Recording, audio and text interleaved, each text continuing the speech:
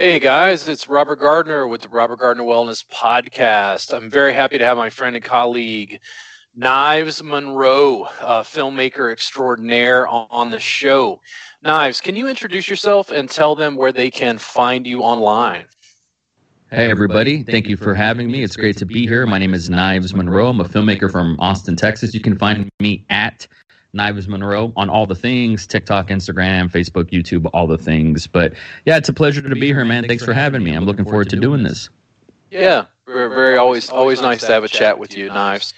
As far as topics, is there anything floating up for you that you want to talk about? Like anything you're, dealing with or having questions about at the moment?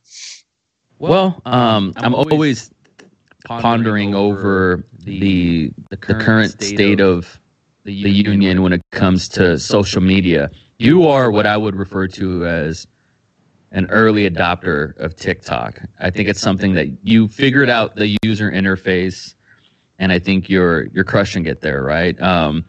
Any advice as far as best practices or something you want to do with that? What are some distinctions picked up on TikTok? It's really been on my mind a lot lately. Here's what I think. I've had a diverse background with social media, websites, blog posts, YouTube, Instagram, moving on to different channels. TikTok was the last thing to come along down the pipes. What I've mostly done recently is, it's not that I'm not releasing massage-related content on the channel. I just think that fundamentally TikTok is not what people consider a professional channel. And what I mean by that is, sure, I can release content that teaches them a bodywork, stroke, massage, something or other, anatomy, physiology. I can do that. People are on TikTok because it's fun. So I started making content that was philosophy or history related, fun little odes to tacos or whatever else. I'm using that to intersplice with my professional message to build more of a brand recognition. I think TikTok is fun. The stuff that people want is funny. It's something that's notable in 15 seconds or a minute long. I'll continue to give, professional content, but I think TikTok is more about personality. When I use TikTok, here's what I noticed very quickly with the platform. I was up one night. I must have been on it for 3 hours. Yeah. I started at midnight. And I realized it's 3 o'clock in the morning. When I go back to Instagram, it's boring. It's completely dull compared to this little app. TikTok, when I say it's, professional, what I mean is it's more professional in like a traditional sense. When I see doctors on TikTok giving millennials, health advice, but health advice in a way that's really funny about, STDs or safety or, health-related issues. Yeah. Again, is it professional? And it's like, there's still doctors providing information, but they're providing in a very comedic way that really resonates with the audience. Yeah, I think that's the key. And you're totally right. Instagram was like the thing for sure. And I've been off it for a while just in terms of the Explorer page, and I used to put in the Austin city zip code and try to find people that are in my radius that may have posted, and I'd connect with people that way. And it's still a great networking app, and I think most people live there. But there's something about TikTok that's very primal and visual, and when you go back to Instagram, it looks boring. And you're not the only one that I've heard say that as well. One thing that I like about it is not everyone can do it. And so if you can right now, it's kind of special. Before it becomes more generalized, I suspect YouTube, with what you're saying about the professional element, YouTube was like that in the beginning as well, where it was just a goof-off website where people posted their skateboarding videos or something. And now it's a place to have your portfolio, so everybody uses it. Eventually, TikTok will get infiltrated, I think, as well. But I like seeing the human side of you and your business, your philosophical musings, what George Carlin would call brain droppings and stuff. That's so interesting, and really exploring the hashtags in there. There's a whole different group of the internet that's there to have fun. That's there, and I think there's the educational side of it that really gets my neurons firing. I'll give you an example. there's like this great hashtag called Make Money on TikTok, and people are giving their best practices, usually Gary Vee inspired best practices on how to take something from, I don't know, Bed Bath & Beyond and then flip it on Amazon or something. I don't know how much of this stuff is legal, but there's really interesting ways that people have found in 15 seconds or in 1 minute to show you how to make money or show you like a new creative program. And so like YouTube, which is what it has going for it, and I don't think Instagram ever had this, there's an educational style search engine optimization sort of space that lives in TikTok that nobody's talking about. And you find videos that you would never search for. And that to me is like almost untapped upside space that somebody like you, if I'm going across and I find you showing someone how to use a tennis ball to help my shoulder pain or whatever, I'm going to stop. I'm going to watch that. I'm going to save it. I'm going to favorite it. And I'm probably going to follow you because, I have a crick in my neck or something. And I think if you post and you mix it up with philosophical musings and things that are more native to your personality, that's the key word. I think people are going to find you, follow you for the education, but stick around for the personality. And there's something about early social media that Facebook doesn't have that anymore, and neither does Instagram and Snapchat's more like it's kind of hard to get. It's this discoverability on Snapchat's virtually, non-existent there, but on TikTok it's enormous, the upside. So I'm wondering if you've started to experiment with those ideas and just the creativity. And the best part is, I mean, you can set your phone on a little tripod, press record, walk away, and do a little shuffle, and boom, there. You can do it yourself, is what I'm saying. Like the post-production workflow has kind of been obliterated. It is an amazing app. I told people when they would ask me what TikTok is like, I'd say, listen, it's like Snapchat on steroids. Like it allows you a post-production of like start-stop technology where you can play multiple characters in a comedic role. Like just that one simple piece completely changes the content that you can make for it. I started doing one. I'm a big fan of Ambrose Bierce and the Devil's Dictionary. If you look at my TikTok, what I'm doing is I'm going through the Devil's Dictionary. Ambrose Bierce was a cynic and a satirist who was a Civil War veteran. And he wrote the Devil's Dictionary with these absolutely sardonic, hilarious definitions of various terms. I'm going through the Devil's Dictionary and just reading 3 or 4 per post, nice. Tagging Ambrose Bierce, it's satire. It's like Mark Twain sort of literature. It's like such weird niche content that I wouldn't release on Instagram. Now, I may share it from my TikTok to my Instagram stories, but the TikTok audience, like, I don't have any problem producing educational content, but, when I watch Pegmaster 2000, who I absolutely love her feed, I also watch Mechanic Link, who's a mechanic who does pretty straightforward, like, mechanic-related TikToks, but he does a lot of funny stuff related to car repair, a lot of comedy. I just think the audience is looking to be entertained. Yeah. They're not even, you wouldn't be on TikTok looking for, I need information. The other component that I've noticed is I don't hear a lot of people talking about hashtags in TikTok or commenting on people's videos, but I'm getting a lot more activity by going in and commenting on people's videos on TikTok about whether it's serious or funny stuff. I don't know. There's just more reach on the platform. There's more organic reach. More people are paying attention to it. When I make a simple video that's just me playing, this is not work. This is me playing at a Thai massage jam, and then the next day it's got 1,600 views. You don't get that sort of organic reach on Facebook. Yeah, definitely not anymore. But also on Facebook, the odds of you going viral have been stunted because of Facebook. They don't. I think they're trying to curb that from people that aren't pouring money into their system. But with TikTok, however, the odds of brand new people that you've never interfaced with watching you do something, I mean, it's all brand new people. I can't remember the last time I've seen that. Maybe YouTube, but YouTube is just so hard, at least for me, to really scale and infiltrate new communities and new tribes and new demos. Like, I actually just pulled up, and I'll send it to you. There's a great, I'll pull it up in a bit, but I have my notebook here.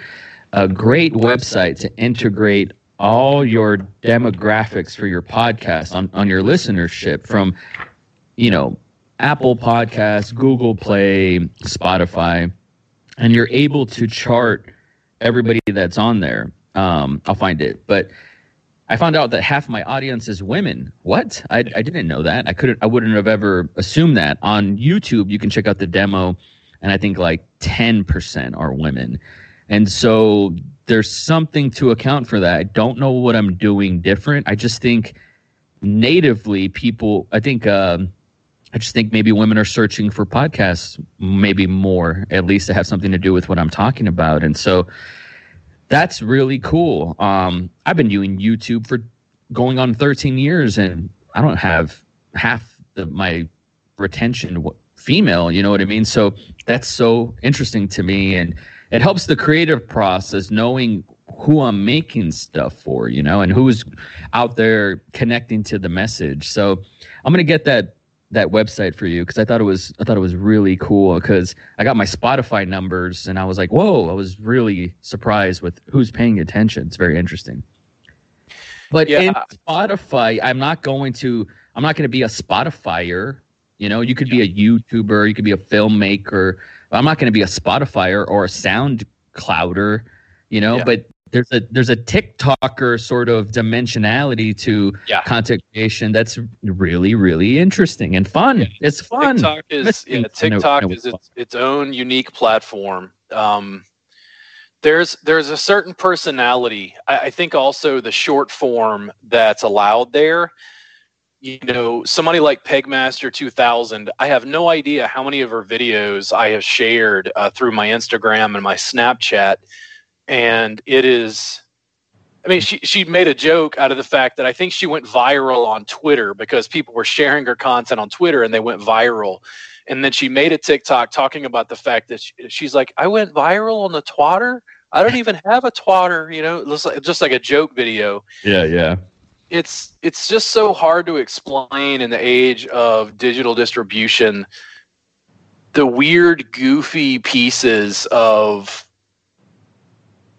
I don't know. It's just completely unprecedented. You said something interesting that it's hard to explain it to people. If you haven't developed the shorthand of Vine, of Snapchat, of Instagram stories, you moving tangentially from, I don't know, Facebook, which everybody's on, my mother's on, to TikTok, you're not going to get it. You're not going to understand it. So it's good to be in practice of all these platforms so you can segue into something like TikTok and be like, oh, I get this. And you can make accordingly. It's hard to explain it to someone who's not already inoculated in these platforms. Yeah, there's, in the end, I always tell people this when they get a little nervous about social media, is that your phone is yours and your distribution is yours, and you get to control your production in the same way that Hollywood used to. There is nothing preventing someone who's an upstart, who's a person in massage school, from having a steady ongoing stream of TikTok videos to almost build their digital network before they even get their license. The technology is completely unprecedented. I can't stress enough the changes in the marketplace between the yellow pages and now.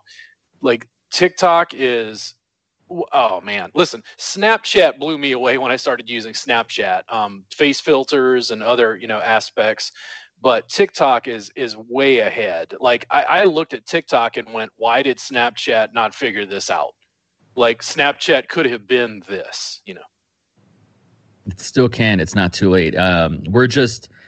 Since Facebook owns Instagram and they copied the Snapchat stories element and put in stories, I remember in 2016, before that happened, bet your ass they're going to try to copy TikTok and take it out of the market for sure, or buy it. But I can see them implementing TikTok sort of like the For You page. Instagram implements that, oof, that's really going to hurt TikTok for sure.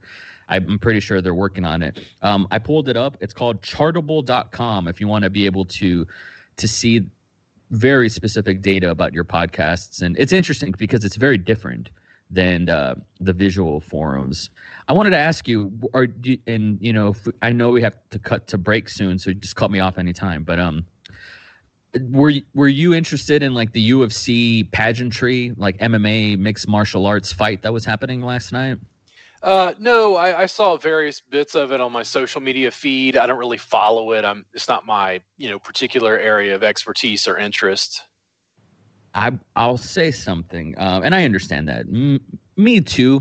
I enjoy it quite a bit, but I'm not fanatical about it. I try to stay current because it's interesting. It's like these moments in pop culture. Like I wasn't really there when Michael Jordan was in his prime, like as an adult. So being able to see somebody like a Conor McGregor now is really watchable, right? Well, anyways, they did the fight.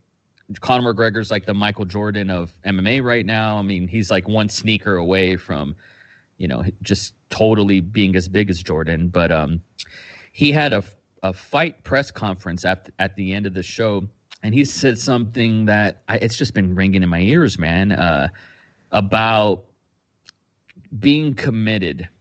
And this is something worth talking about to me. He was talking about, they asked him, because he lost his last fight. They said, what was the difference between now and I think he hadn't fought for 15 months or something like that. And they said, what's the difference between losing, looking kind of like you had this ring rust in your previous fight versus now where you defeat somebody in 40 seconds? What was the difference? And he said it was commitment. He had a lot of mental things going on. And he said, if you've ever told yourself, oh, I should do something, I need to do this, and then you don't do it and you feel bad about that, he's like, that's a mini defeat. He's like, there's no secret sauce. It's just a matter of doing it, getting it done. He's like, and you will be successful. We hear this all the time. We say this all the time. Guys like you and me, people that have a platform, people that have a business, we say this all the time. And me, I've been very vocal about struggling with my own imposter syndrome and how this develops. But it's exactly what Conor McGregor said. It's these little micro decisions of I should do this, and then I put it off, and then I don't do it. Do you think when it comes to the massage industry that there's this veil that is almost kind of like, gosh, I don't know what the word would be, so I'm just going to throw a word, and hopefully you can find a better one out there. Almost like a hippie-like culture that's so against capitalism, man. And so they don't have the ambition or the desire to make money and hustle and grind and put in the work and make those decisions that you and I both know that we have to do in order to grow and scale a business and become financially free. Is that in the makeup of inside this demographic? I think that there is some of that within the massage industry, and that will likely continue to change over the years. There have probably been demographic changes in the people going to massage school in, say, the last 30 years. It's probably changed pretty dramatically based on what I've heard from school owners, other educators, massage therapists themselves. There is definitely a strong piece of massage therapists being heart-centered artists. They didn't go into massage to make money. That's right. They went into massage to help people. And I think that's a completely worthwhile, noble cause. What I constantly try to explain to them is that the things they want to do, their heart, in other words, can be completely at scale when they make money and build the business side. Most massage therapists are not lacking in art. They're lacking in business. It was why I started Massage Entrepreneurs. They were not thinking past the yellow pages. They were not talking at that time about social media distribution, YouTube channels, search engine optimization, Facebook ads. These conversations were not being had in my industry on the whole. I think that mindset does keep massage therapists at bay, and we'll take a quick break. Ooh, hold that thought. Hey guys, it's Robert with the Robert Gardner Wellness Podcast. I want you to know you can pick up a free trial of my subscription service. There are 450 hours of my classes, tutorials, and instruction available online, not for $7 a month, for free for your first month and $7 a month thereafter. You can also pick up workbooks, DVDs, a la carte retail, anything you need as far as instructional materials and Thai massage. You can find all of that at robertgardnerwellness.com. Hey y'all, it's Trent Knox, podcast producer for the Robert Gardner Wellness Podcast. Thank you guys very much for tuning in.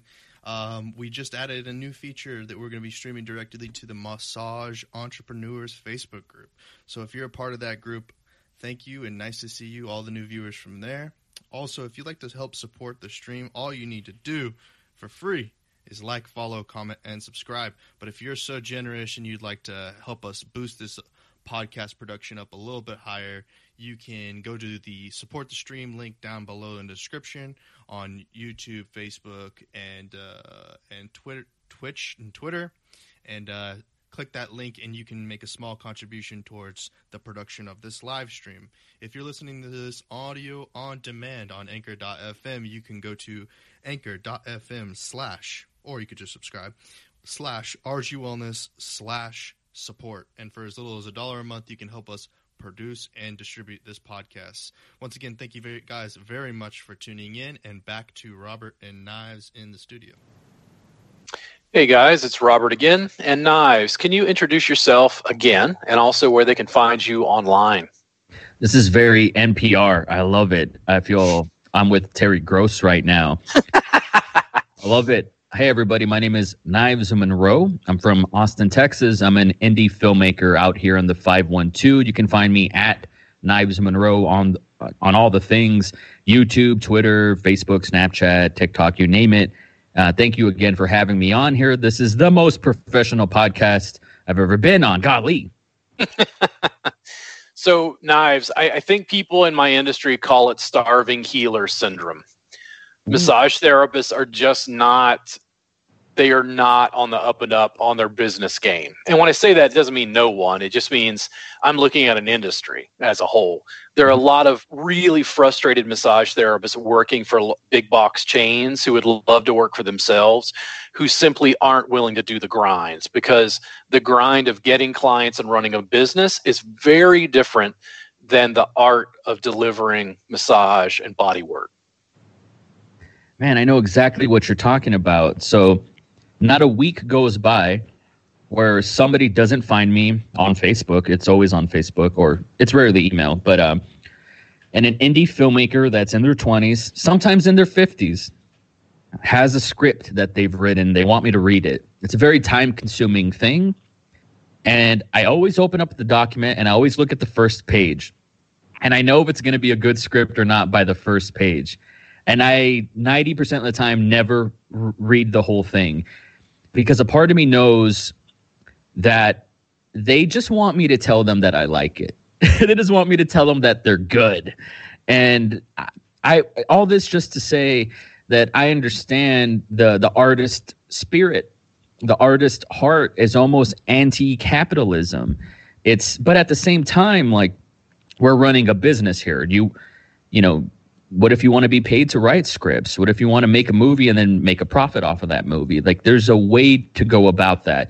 And that is not talked about in filmmaking, just to relay it back to my background. And it's a strange thing. It's so like the conversations, the pockets are really just like on the extremes. Either people want to monetize and they think maybe I should make a podcast, which is a weird way to go about it.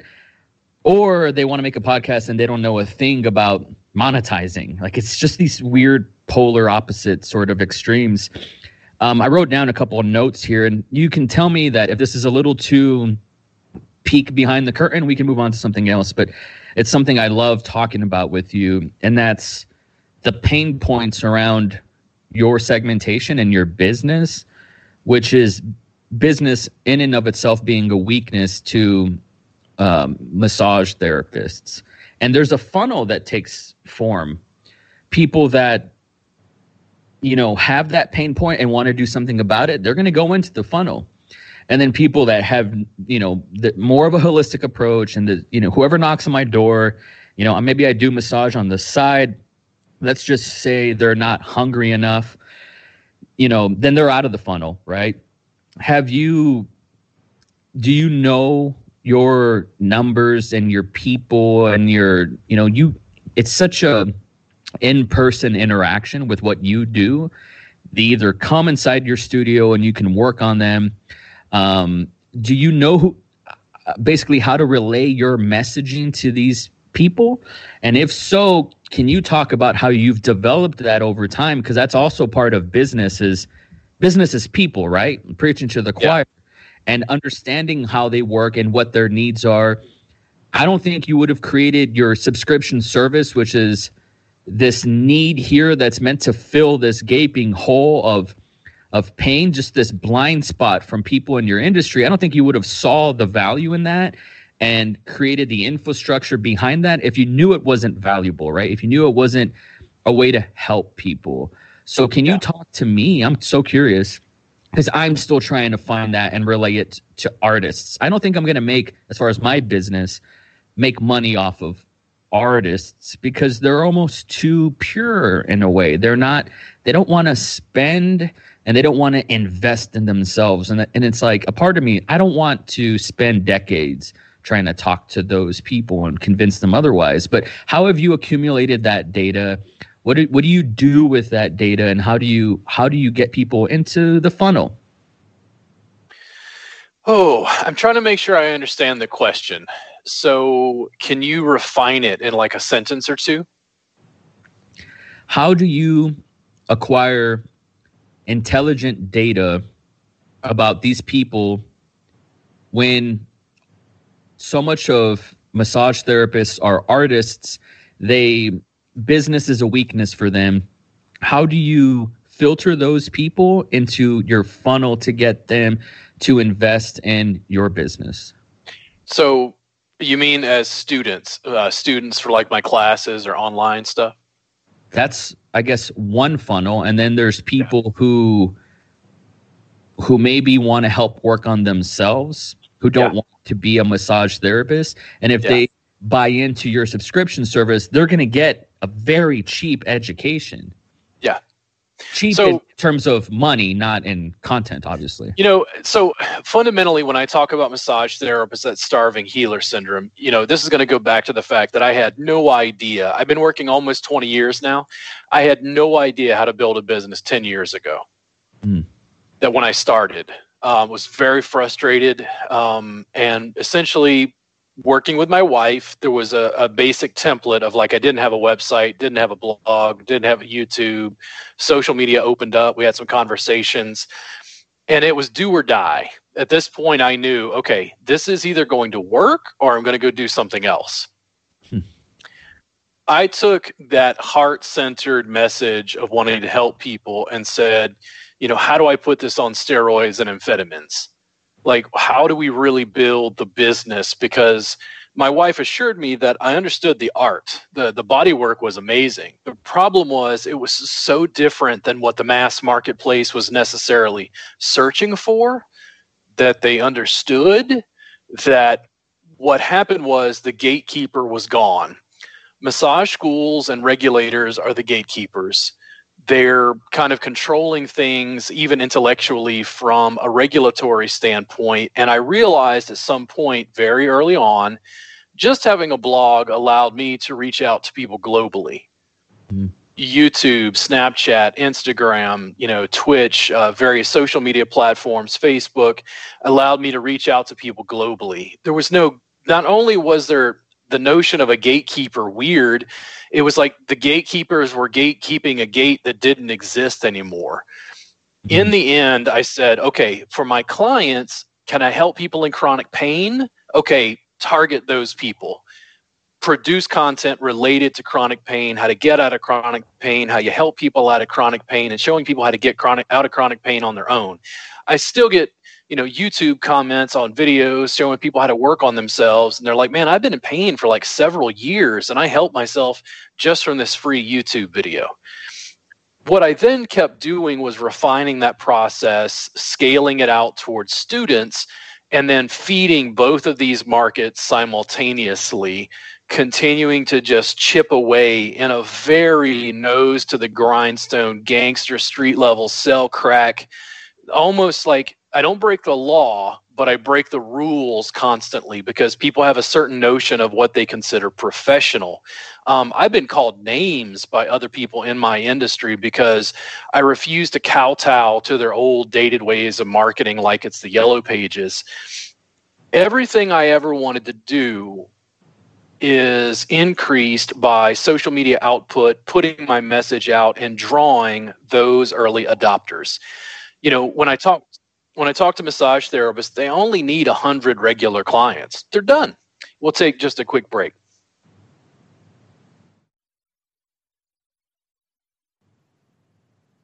Hey guys, it's Robert with the Robert Gardner Wellness Podcast. Listen, if you are a rule breaker like me, if you like iconoclasts who sound like they drink a lot of black coffee and curse, we got the deal for you.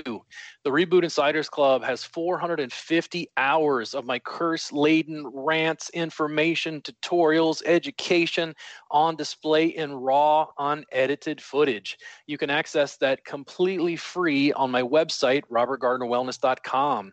If you'd like workbooks, DVDs, additional information, you can purchase those a la carte there in the store. Again, you can find all of it at robertgardnerwellness.com.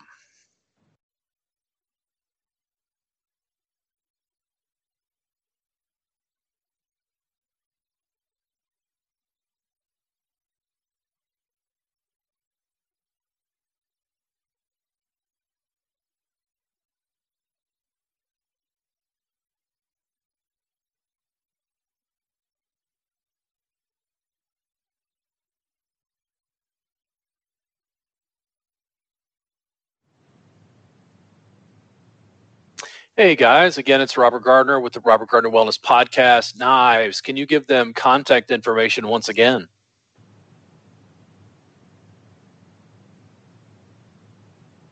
At Knives Monroe on all the things. That's Knives Monroe, like Marilyn Monroe. It's my real name. You can find me on Instagram, YouTube, Facebook, Twitter. It's where I live.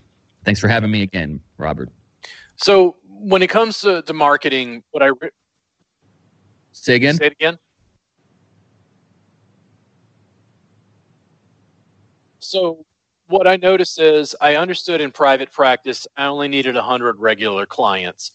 As an educator, I said, I only need like 100 regular students. Like when you break it down that way, there's only so many people you can teach.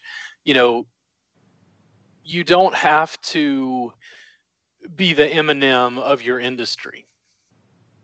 Pretty small numbers.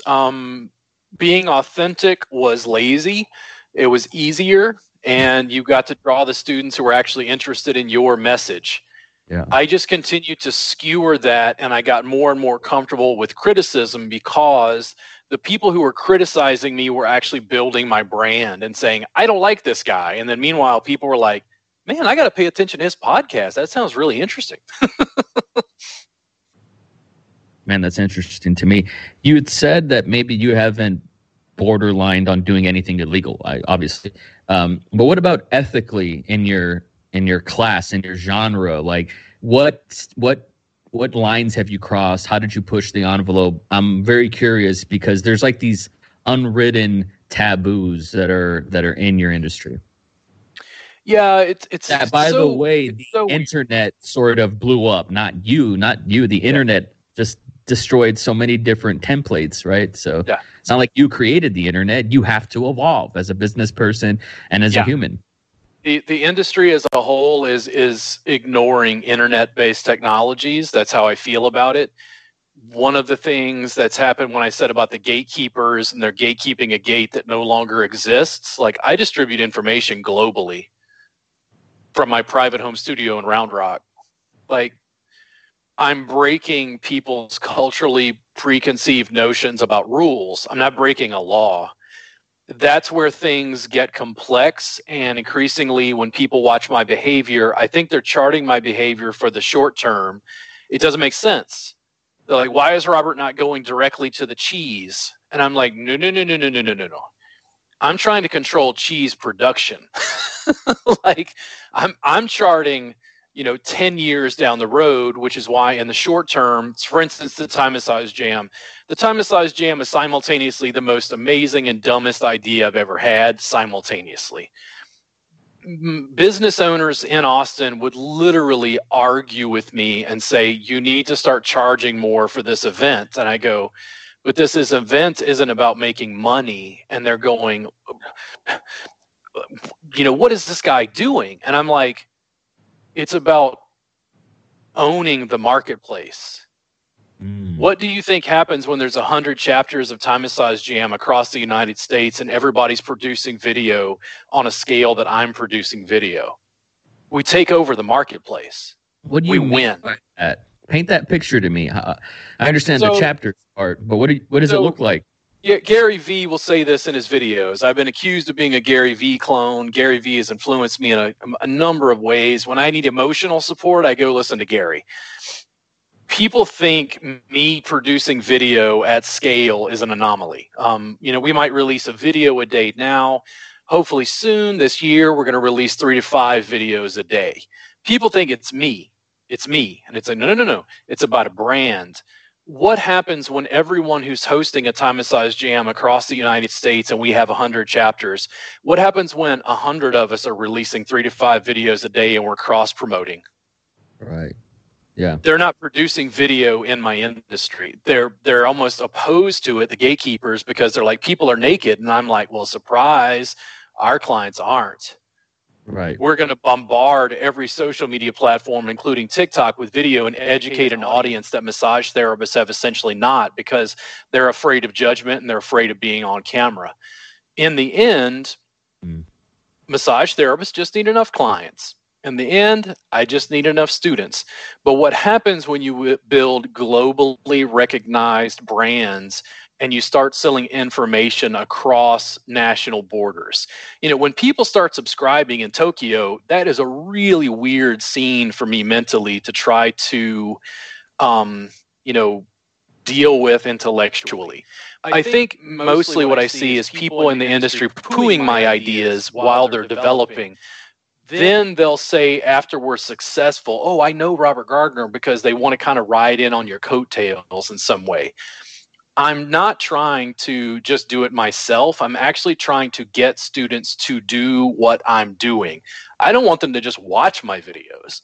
I want them to take out their phone and make their own videos.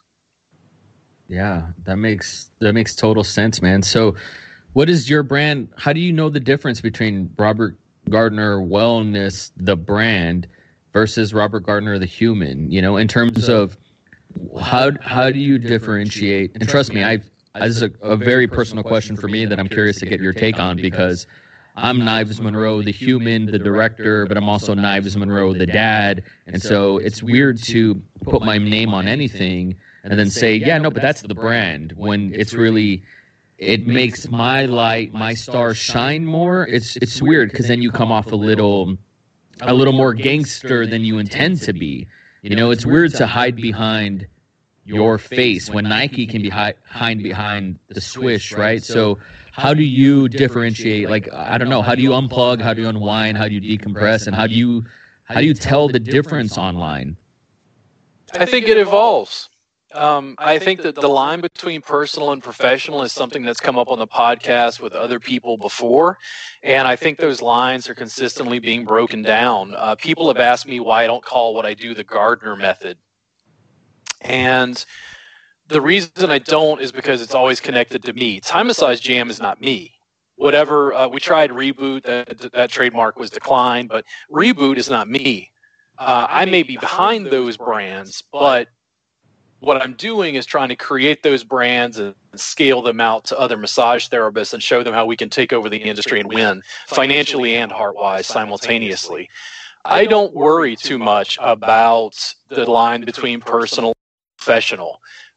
Just to give you an example, I really like Post Malone, and Post Malone is interesting to me on a number of levels, but he looks just as comfortable in a cowboy hat and boots as he does driving a Maserati in San Tropez or something. It's like he, has face tattoos and neck tattoos, but I just get a sense from his music that he'd be like the most down to earth guy if I just had a conversation with him. I don't get a lot of pretentiousness, even though he's like a world, symbol within music.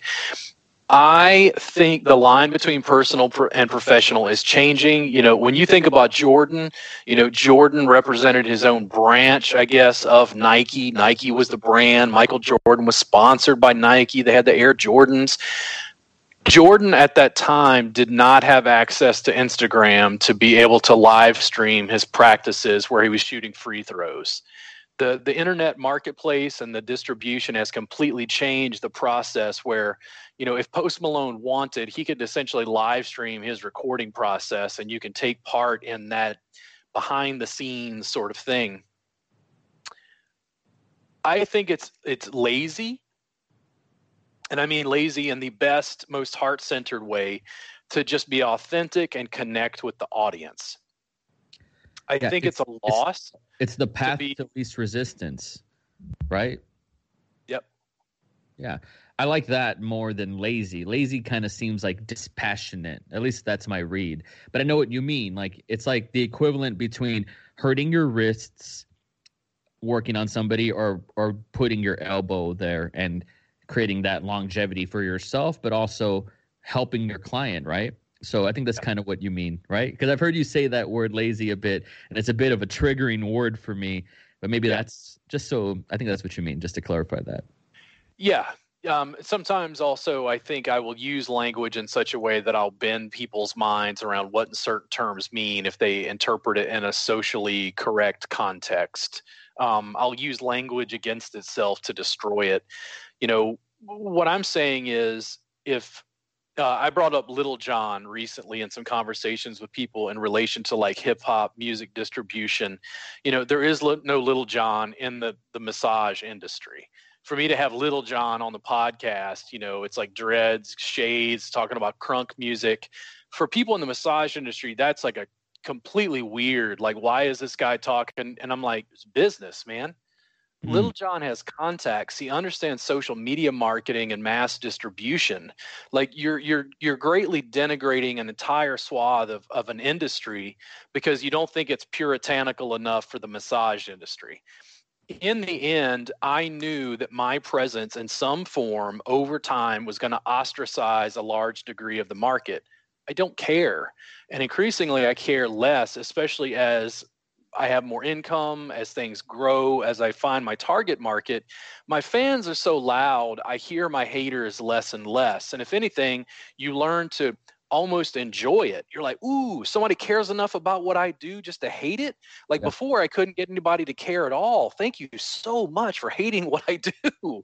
Yeah. It's when I say lazy, what I mean is I think it's too much work to put on a facade and act like I'm something I'm not. It's too much of a facade to be fake, to be insincere. I draw a lot more people out of being heartfelt, emotionally pulling on their heartstrings than I do in trying to craft a fake image of me getting out of a Lamborghini. Did you ever flirt with the fake image, the facade? Was that something you tested, or was that something that you never even flirted with? And does that confidence to just be yourself come with age, or how did you develop that? Practice. Yeah. Like if I had been a rapper, I don't think Eminem started where he is now. He became the rap god. Right. In other words, like, was he an insecure white kid? Probably. Absolutely. His rhymes weren't good. His flow and syncopation was off, his timing, his rhythm, but he developed and harnessed those things through practice. He might have had a natural innate ability, but he honed it over time. And I think that's part of the practice. People will just ask me, like, how did you become comfortable on camera? And it's like, well, listen, the reason I became comfortable on camera and managed to do it is through practice. And here's what I fundamentally understood. I was more afraid of poverty than your judgment. Yeah, poverty's it's a great motivator for sure. Hunger, like wanting to eat, that's a great motivator for sure. Yeah. Do you have off the top of your head, I'm putting you on the spot. I know it might be an ever-changing list, but do you have a top 5 favorite rappers of all time? Ooh, so hip hop and my interest in hip hop has changed over the years in various ways. Off the top of my head, I think Outkast, Eminem, Lil Dicky, Snoop Dogg, and probably Dr. Dre are probably in the tops, like in the 5. But it really the verses from that. Yeah, that's a hot take. That is a hot take. Yeah. Wow, putting up there with the Dre's. Holy smokes. I mean, the thing is, it depends on like what, and again, I'm not somebody who's like I'm watching is it Hip Hop Revolution that's on Netflix? Like I'm watching that and kind of digging more into the history of stuff I didn't know about. Good stuff. Hip hop, it amazes me as a business. I am completely floored. I probably take more notes from hip hop than anything else at the moment as far as digital distribution is concerned, fan base, merchandising. I just think they're complete innovators. If you're in business and you're not looking at hip hop, I think you're missing out, especially when it comes to digital distribution. I just find it hard to believe that people are still interacting with music like it's 1972 and they could be Led Zeppelin releasing albums on wax. Yeah. Dude, you have Spotify. You can release a song a day. We'll take a quick break.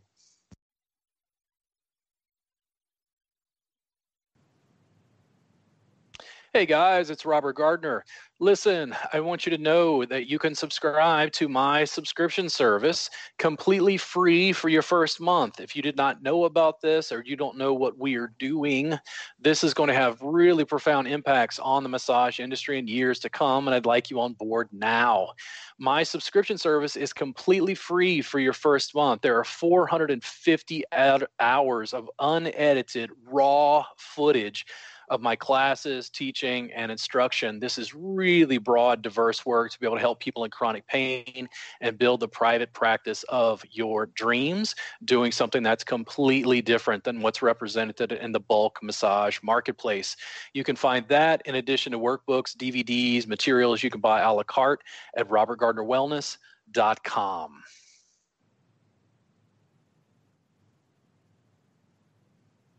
And I'm here with Knives Moreau. Knives, can you tell them where they can reach you again?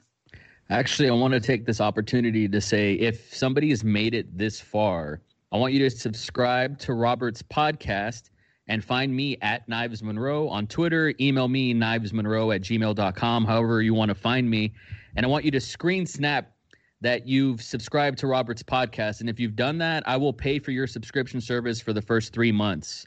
So the first 5 people that do that, send me a screen snap that you subscribed and that you gave Robert 5 stars on Apple Podcasts, and I'll go ahead and pay for that subscription service for 90 days. So that's a good deal. Nice. Thanks, Nice. My pleasure. Yeah. So, I mean, in hip-hop, there's probably, if DMX or Nas or those guys are listening, Wu-Tang, don't feel like I left you out. He just asked for the top 5, and I threw it out as fast as I could. I think when it comes to music, individuality, like if you talked about guitarists, why is it that you can hear Stevie Ray Vaughan and know that it's Stevie Ray Vaughan based on his timing, rhythm, syncopation, and tone? Mm-hmm. There are probably 10 guitarists who've ever lived who have achieved that stature, including Jimi Hendrix, Eric Clapton, people like that. That's the same thing that happens in hip hop. There's a reason why Eminem is called the rap god, sarcastically. I think we don't have that sort of individuality within the massage marketplace, and certainly not that sort of digital distribution. I just think that the world has changed, and musicians and business people who are not keeping up with digital and social media changes are actually missing out on really embracing a lot of their dreams. I just knew that the barriers of entry were gone. It allowed me to distribute information. And here's the thing. In the end, the market gets to decide whether what I do is amazing or a complete flop. And if it's a complete flop, I get to change it and make it better. And if I excel, we did something. My fear was being old, being in a nursing home, and thinking about all the people I could have helped and all the stuff I could have done and all the fun I could have had, and living in a world of regret. That is the mindset of a true entrepreneur, someone that says the grass is greener where you water it, right? I really respect that about you. I want to be respectful of your time. I don't know how much more time we have. You had mentioned something about on Spotify, if you're an artist, you can make a song a day as opposed to the old paradigm of creating an entire album that would take maybe 2 years to complete on wax, right? That's something that, I've put my money where my mouth is, and I started doing a daily podcast for that very reason. If I felt, why is this paradigm to do it once a week, to do it on a Monday, to drop it on a Wednesday? Like, why is it there? If you have the bandwidth to go more, then it's your obligation to do so.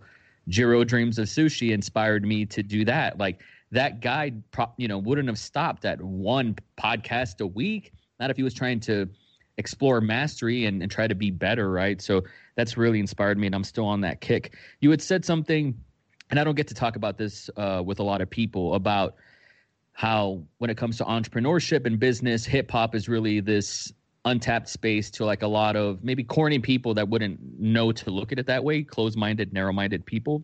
Yeah. I feel that way about Kendrick Lamar. It's so premature to put him like on the Mount Rushmore, but right now he is probably, I haven't felt this way about an act the way I do about Kendrick Lamar since I discovered Quentin Tarantino. This is a guy who studied the greats, studied the form, understands storytelling, structure, and takes the old and makes it new again. That's my favorite part of the hip hop game, and really, really smart, intelligent filmmakers that know how to take. Like, if you look at George Lucas, he took Flash Gordon and made Star Wars, right? He took these really corny serials that were black and white and made them new again. Metropolis, all his references are there. Same thing with Kendrick Lamar. He took a little bit of, Dr. Dre here, mixed it with this, and he's a storyteller. His albums are like films to me, like Good Kid, Mad City. It's just as good as Pulp Fiction or Reservoir Dogs to me. And the thing that I try to steal from artists like this, and they really inspire me, whether if you're a filmmaker, a guitarist, or a rapper, or a massage therapist, is the presentation of their art.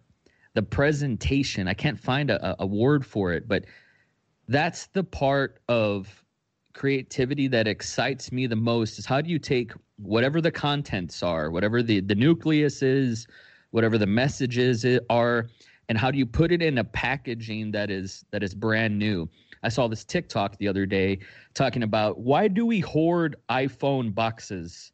Like, why do we keep our Apple Watch boxes, our AirPod boxes, our iPhone boxes from previous generations? Why can't we throw this away? And I think it has something to do with the genius behind the packaging. There's something about the presentation in this piece of art, this phone, that people keep coming back to and respect. And so for me, I'm always trying to find the packaging of something. If I'm going to make a music video, if I'm going to make a wedding video, a podcast, a short film, what have you, how can I tell this story that has a 3X structure or whatever it is in a way that people are familiar with, and that usually means I'm ripping off Martin Scorsese or Alfred Hitchcock or something, and then present it in a new way. When I see these new acts, I mentioned Kendrick Lamar, or if you look at a Post Malone, there's something so familiar about these guys.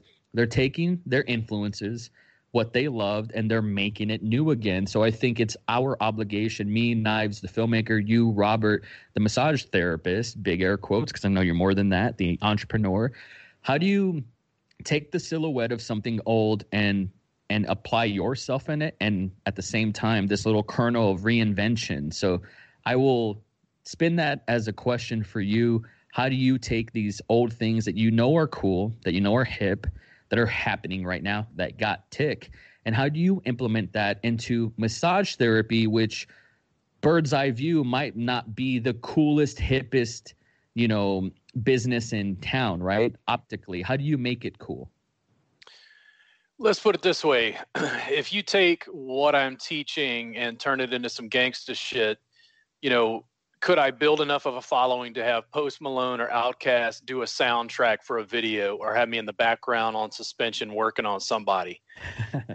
That's exactly where I'm going to a degree with my marketing. I know people don't see it, and they're like, I don't understand. This guy was a philosophy student. He keeps talking about Kierkegaard and Nietzsche, but he's like talking about dirty South hip hop and crunk music. Like, in the end, it's all part of me, and it's all part of having your own style and flash. I mean, me just wearing Thai massage or Thai fisherman pants and videos, you'd be amazed how many people on YouTube comment about that and go, I don't understand. What's up with these pants you wear? And it's like, listen, man, the reason I wear these is because I haven't found a pair of Thai fisherman pants with sequins on it that like light up when you shine a light on me like a disco ball. Like, this is low-level Hollywood production. When you listen to Outkast and listen to their early albums, made out in the dungeon, those kids knew they were going to make it. And if they didn't know they were going to make it, they sure as hell put out albums and sounds and rhymes and raps like they were going to do everything they could to do it. And they did. That sort of entrepreneurial hustle coming up from nothing is absolutely what I aspire to for massage therapists within the massage industry. And there are no gatekeepers. Like, when people are asking me, how do they market themselves on Instagram? Okay, we can have that conversation and talk about hashtags and connection, but there's nothing preventing people from doing that with a new style, a new flash, a new flair that nobody's ever seen. You took the words right out of my mouth, man. I mean, Knives, you make film because you love it. You love it as an art form. My guess is you don't sit down and always think about, how am I going to make a film that the audience likes? I think you go, how do I make a film that I like?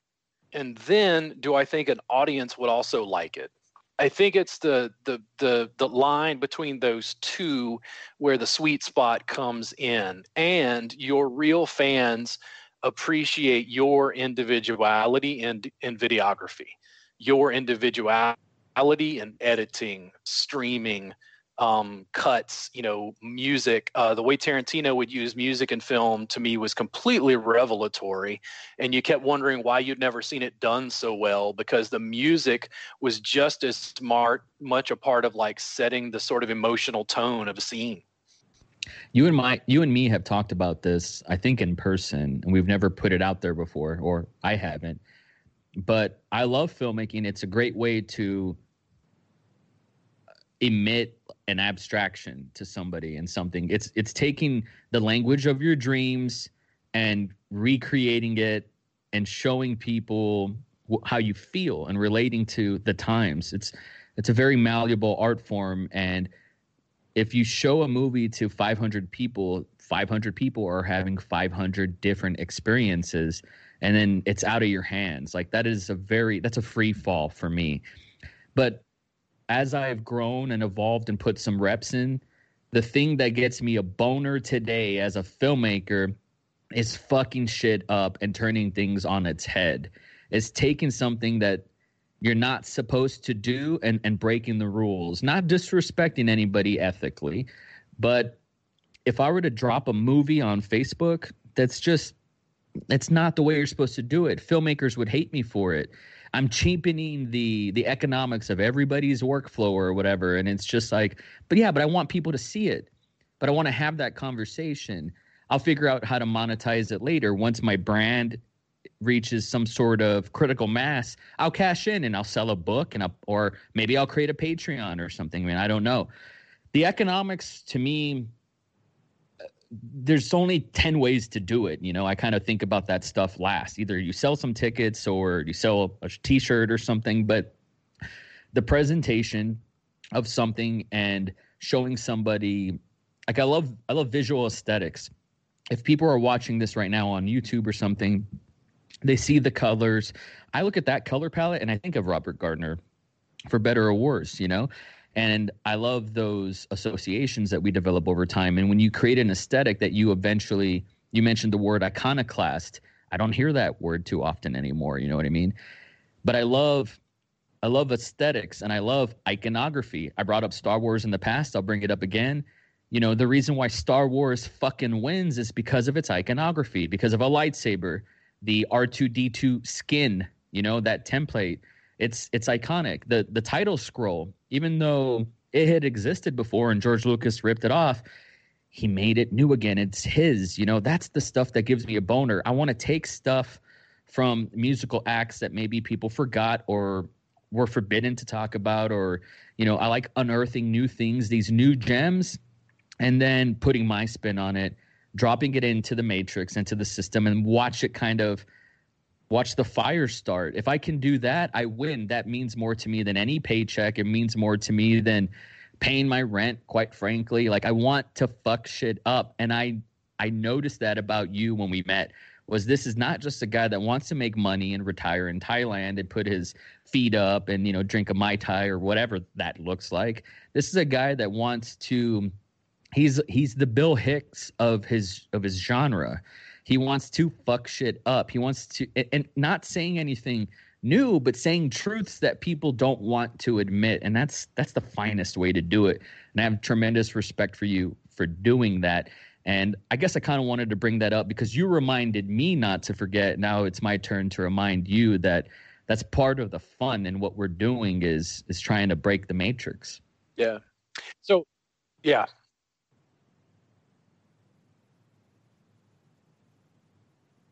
How you doing, Knives?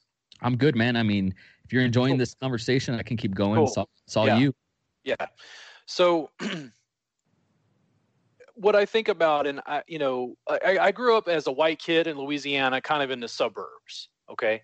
I never missed a meal, but we certainly didn't have money. Hip hop and the way hip hop influenced me, being around Louisiana, growing up around jazz and blues and funk, certainly had like a cultural distinction. You know, Master P came on in the scene in New Orleans, you know, Mystical. There was a lot of stuff around, but there were pieces of it from an urban perspective that I didn't quite understand the gang affiliations or drug use or selling drugs, because I came from this middle class background. And what I see in hip hop when I watch documentaries and I hear these artists talk about it is, it's not, I made $1 million. It's a guy sitting in his recording studio in his mom's, you know, closet where the washer and dryer is, who made a recording and played it for his friends, and they were smoking a joint and everybody freaked out because it was the flyest thing they'd ever heard. Yeah. That, whatever that is, like my skin, I literally just flushed saying that guy can make $1 million later, and he'll still reminisce about that. And that comes from the hustle, the street level hustle of get it done and create something completely fly that has your distinct signature on it. That process, when I started creating like Thai massage workbooks and materials, I said, you know, how do you develop your voice, not somebody else's voice? Yeah, your voice. That thing is what I have to try to, like, with students, you know, like they'll talk about moves. There's certain techniques or moves I teach them. You know, some people will say, "Ooh, I don't want people stealing my moves," and I go, "There's only so many ways to move a body, man. There's only so many ways to manipulate joints, deliver pressure. You know, I'm using all the moves every other human is used. It's more about its packaging and delivery and like the style with which you do it." I think that developing that individual differentiation, allowing your own message to be different. You know, it's weird because in the massage industry, what I see a lot of is like this competitive mindset where if they're paying attention to some other educator, they're not paying attention to me. But what I see in the hip hop community is like, okay, Post Malone, let's get Ozzy Osbourne to be on the song.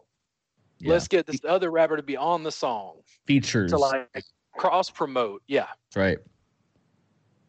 Yeah, for sure. And that's more, that's right. That's more native to that to hip hop, right? Is, oh, you know, Ty Dolla Sign, or gosh, I don't know, 2 Chainz, you know, has a lot of tick. Like, I got to get him on.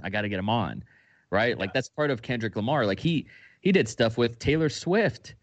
He put a verse on, like, you know, a Taylor Swift song and then siphoned her audience, you know, but made her look cool at the same time, you know? So that's part of it. Yeah, it's harder in Thai massage as well, but it's also like that in filmmaking. There's a very, it's a very narcissistic art form, you know? And so it's very territorial. And I've noticed that with the scenes.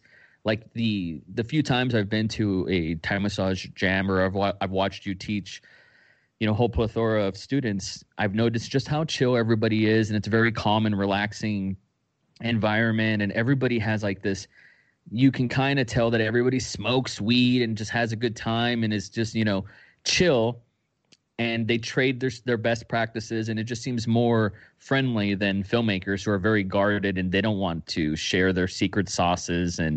But you're right, like this cross promotion element of hip hop, you know, if we bring that more into our environments, like, it's good business for everybody.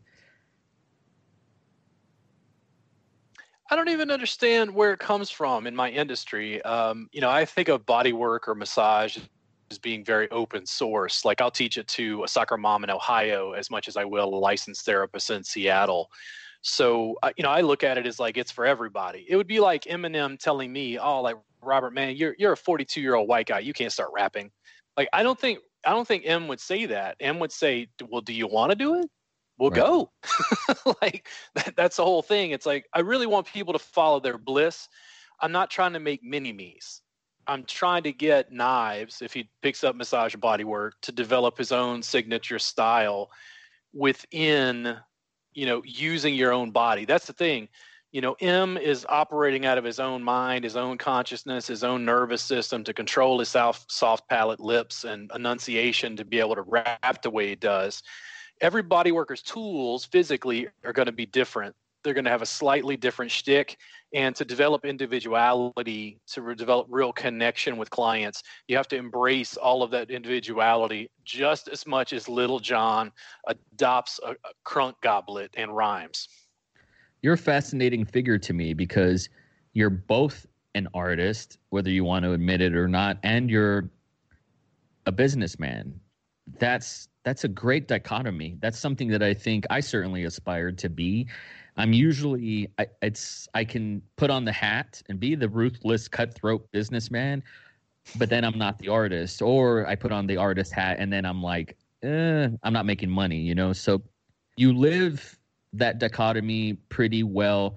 What are like 3 pieces of advice that you would give for somebody like me who's trying to understand that balance? And, you know, what are some best practices that you've used personally to implement that have worked out for you? I think when it comes to business, here's what it went to. And this was just, you know, straight balls to the wall logistics. Like, how do I solve problems? So when my clients came in, anybody could do a massage. That's a service. Like, how do I solve a problem? And I went, "Jack, what are you having problems with?" He's like, "My upper back." I'm like, "Jack, come here. I'm going to show you how we're going to work on this." When I solve a problem, that gives me a job. It's like being a mechanic. Like, if I don't change the guy's oil and fix his car, he's not going to bring his car back. Yeah. When I then started to work with students, I'm like, okay, what problems are they having? Well, they have problems with business. Okay, we'll work on that. We'll help them with that. We'll provide them information for that. But they also need information on technique. Okay, we'll do that. Solve a problem. When I interact with other people on the podcast, they can be in very disparate communities, very disparate businesses, and I always do this. I go, "Hey, Emily, listen, with your business and what you're creating out of San Diego, is there anything I can help you with?" I don't ask for a paycheck. I don't ask for a client. I don't ask for a consult. I don't even mention money. That's not what it's about. I go, "Can I help you with anything?" Yeah. And she says, "Yeah, you know, I'm having a real problem with my social media." And I go, "Cool, what's going on or we need help with?" And then I determine, 1, can I help them? Or 2, can I refer them to somebody else who I think can help them? When you solve problems, money results. Yeah. Yeah, that's something, it's almost like gravity. Like, that's a law of physics almost. or maybe it's karmic. I don't know. But I've believed that, and trust me, I've believed that when I've had 3 eggs in the fridge and I have 2 kids and I'm like, well, they're going to eat and I'm not, and I don't know what I'm going to do tomorrow, but today this is what they're going to be able to eat, right? So, and I've lived that life where I leaned in on that idea. I leaned in on, I'm going to help people. I'm going to be in a problem solver mode, but I will be fine. It's almost spiritual. It's almost irrational, illogical, because self-preservation is the first law of nature, as they say. But that's almost an impossible thing to teach someone in business is give more than you take and your cup will be full.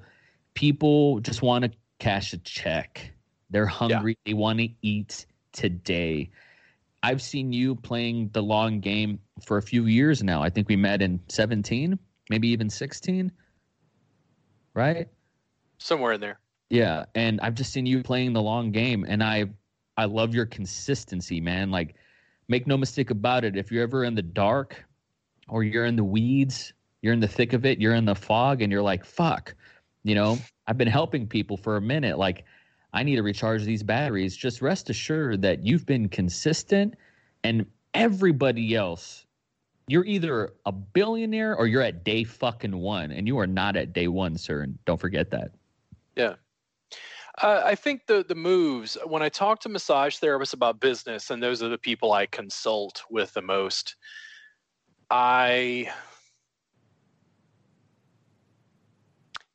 movements that you make to survive are not the movements that you make to thrive. Mm-hmm. And getting out of poverty is this weird thing where if you're just worried about making money and surviving, people make notoriously very bad long-term decisions because, they got to make money now. Making money now is not investing. And something about that has to shift in people's mindset when they're dealing with business. To bring it back full circle, I asked you about TikTok. I saw this great TikTok. Once again, this wouldn't have been something that I searched for. It was just on my For You page. It's becoming my favorite platform. This happened with Snapchat, but I was also too ignorant to ever really look into it with Vine. So I encourage people that are rolling their eyes to consider this. But I saw this piece of content on Snapchat that was saying, on TikTok that was saying, Netflix costs about $12 a month on average. So say you've had Netflix and you've subscribed for 5 years. You've spent, it was something like, I'm not going to do the math, it was something like maybe $2,500, right? In 5 years on Netflix, on escapist entertainment. They were saying if you had put $2,500 into Netflix stock 5 years ago, that stock would be now worth something like $47,000, right? The subtle distinction between being a producer, being an investor, and being a consumer, the difference between assets and liabilities, right? And that's something that has stuck with me as well. Once again, I'm almost too pure of an artist for my own good, and that money and investing is the last thing on my mind. It's something I've been thinking about more and more and more seriously, putting my money where my mouth is in so far as investing, right? But yeah, that's something that has stuck with me of just like, I can give all my money to Netflix, or I can make that money work for me, and it's making money as I'm going to sleep. You know what I mean? The difference between being a businessman and being someone that's stuck in the the hamster wheel, like that scares me too, man. Like this ideology, if there's one norm that I try to stupefy, it's this inevitability that my parents' generation all succumb to, which is I got to pay my bills, I got to get by, I got to think about the first of the month. That's what's on my mind. It's counterintuitive almost. It's almost counter our species to say, yeah, but what about 5 years from now? What about 2025, right? Here we are. So where are you going to put your money? How are you going to make it work for you, man? That's something I'm wrestling with. And like Conor McGregor said, I mentioned earlier, to call back, just do it. just actually put in the work, and I think that's undefeated, and I'm tired of betraying myself and saying, yeah, I'll do it, and then I don't show up. That's been the main thing that has hurt me, my business, my personal relationships, more than anything, more than bad luck, more than bad business decisions, more than trusting somebody and you let them into the circle and they betray you. It's me betraying myself. So just wanted to tie that back full circle. I mean, if you go back and you could talk to Miles Davis, would Miles Davis talk about the wrong notes he played, or would he remember the notes that he just didn't play at all? I don't know. What do you think? I don't know. I think it's the stuff they didn't do. And Miles was obscenely productive over the course of a 30-year career. It's like, right. I don't remember. So to me, it's nostalgic to go back to my first YouTube video and see how bad it is. The reason I don't take it down is because I actually want a therapist 5 years from now to find me and go, oh, okay, yeah, you like all of this? Well, I want you to watch what I did when I started, when I didn't know anything and I had nothing but a flip cam and a dream. Yeah. Like, that is my Eminem's, battle rap mixtape. It's like the problem of, like, you're afraid of people's judgment. You're afraid of people criticizing you. I'm like, listen, people boo from the sidelines, not the field. My students all the time are starting to make video. I don't go in and criticize their video. I go in and applaud them and go, listen, your video is great. The one thing I think you could improve, can you get like a lavalier mic or something to improve the audio? Otherwise, your video was awesome. It's encouraging people to step out into their own space and create their own rhymes, create their own footage, keep going. It's the same way with my music friends. Mistakes in a streaming world.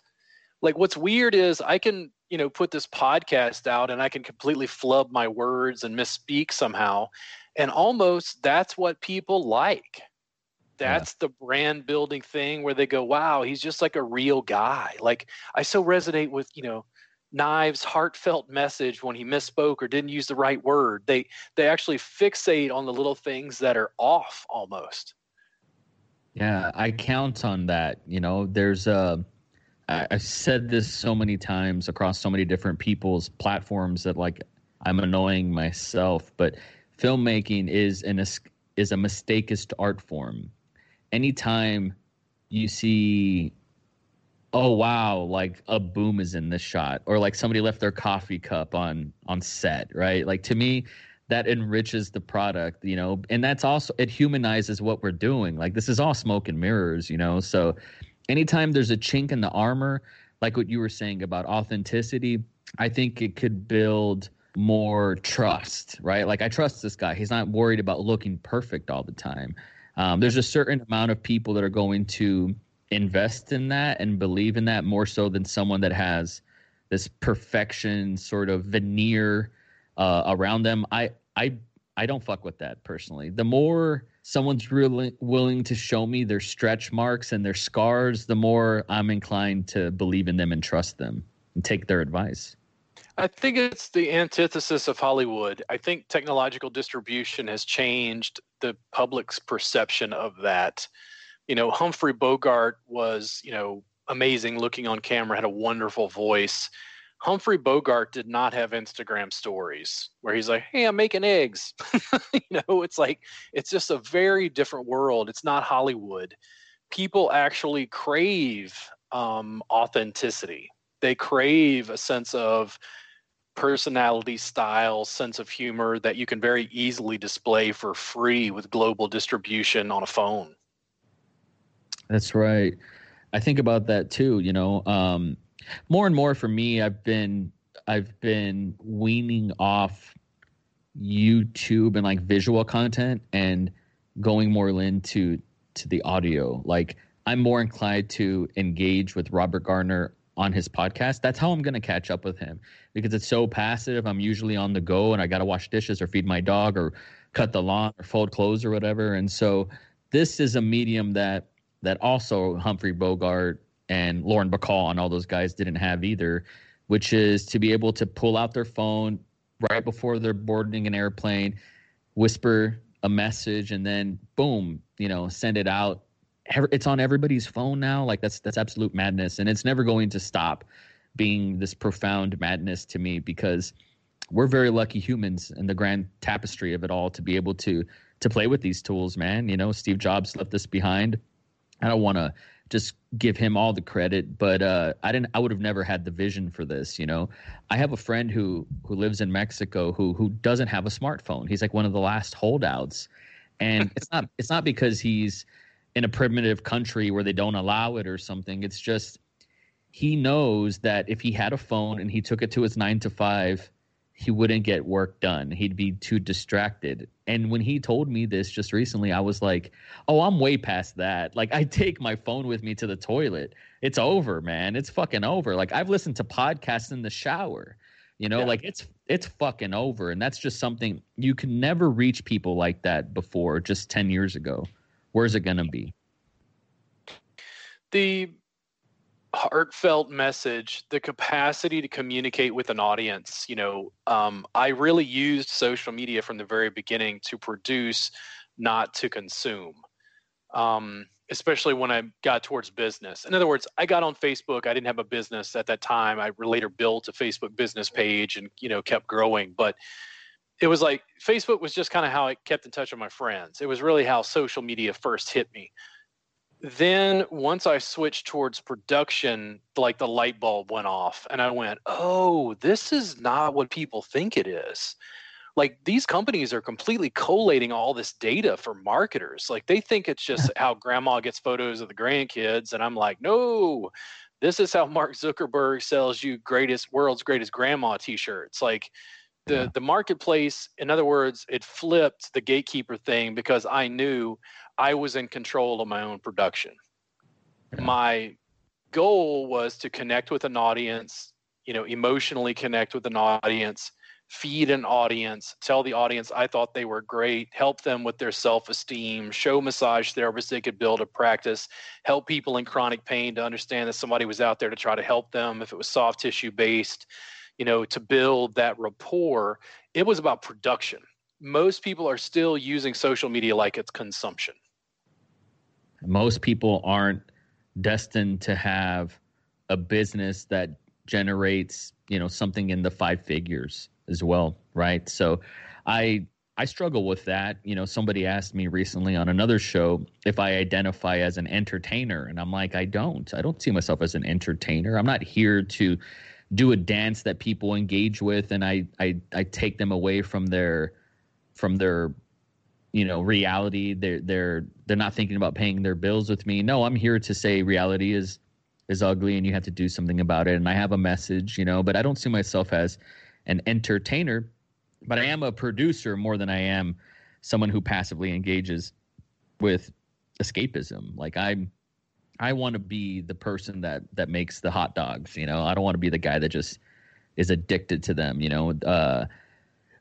At the same time, I'm able to enjoy things. There are filmmakers who watch a movie and they can't turn off the filmmaker voice. I don't do that. A lot of people think I do that.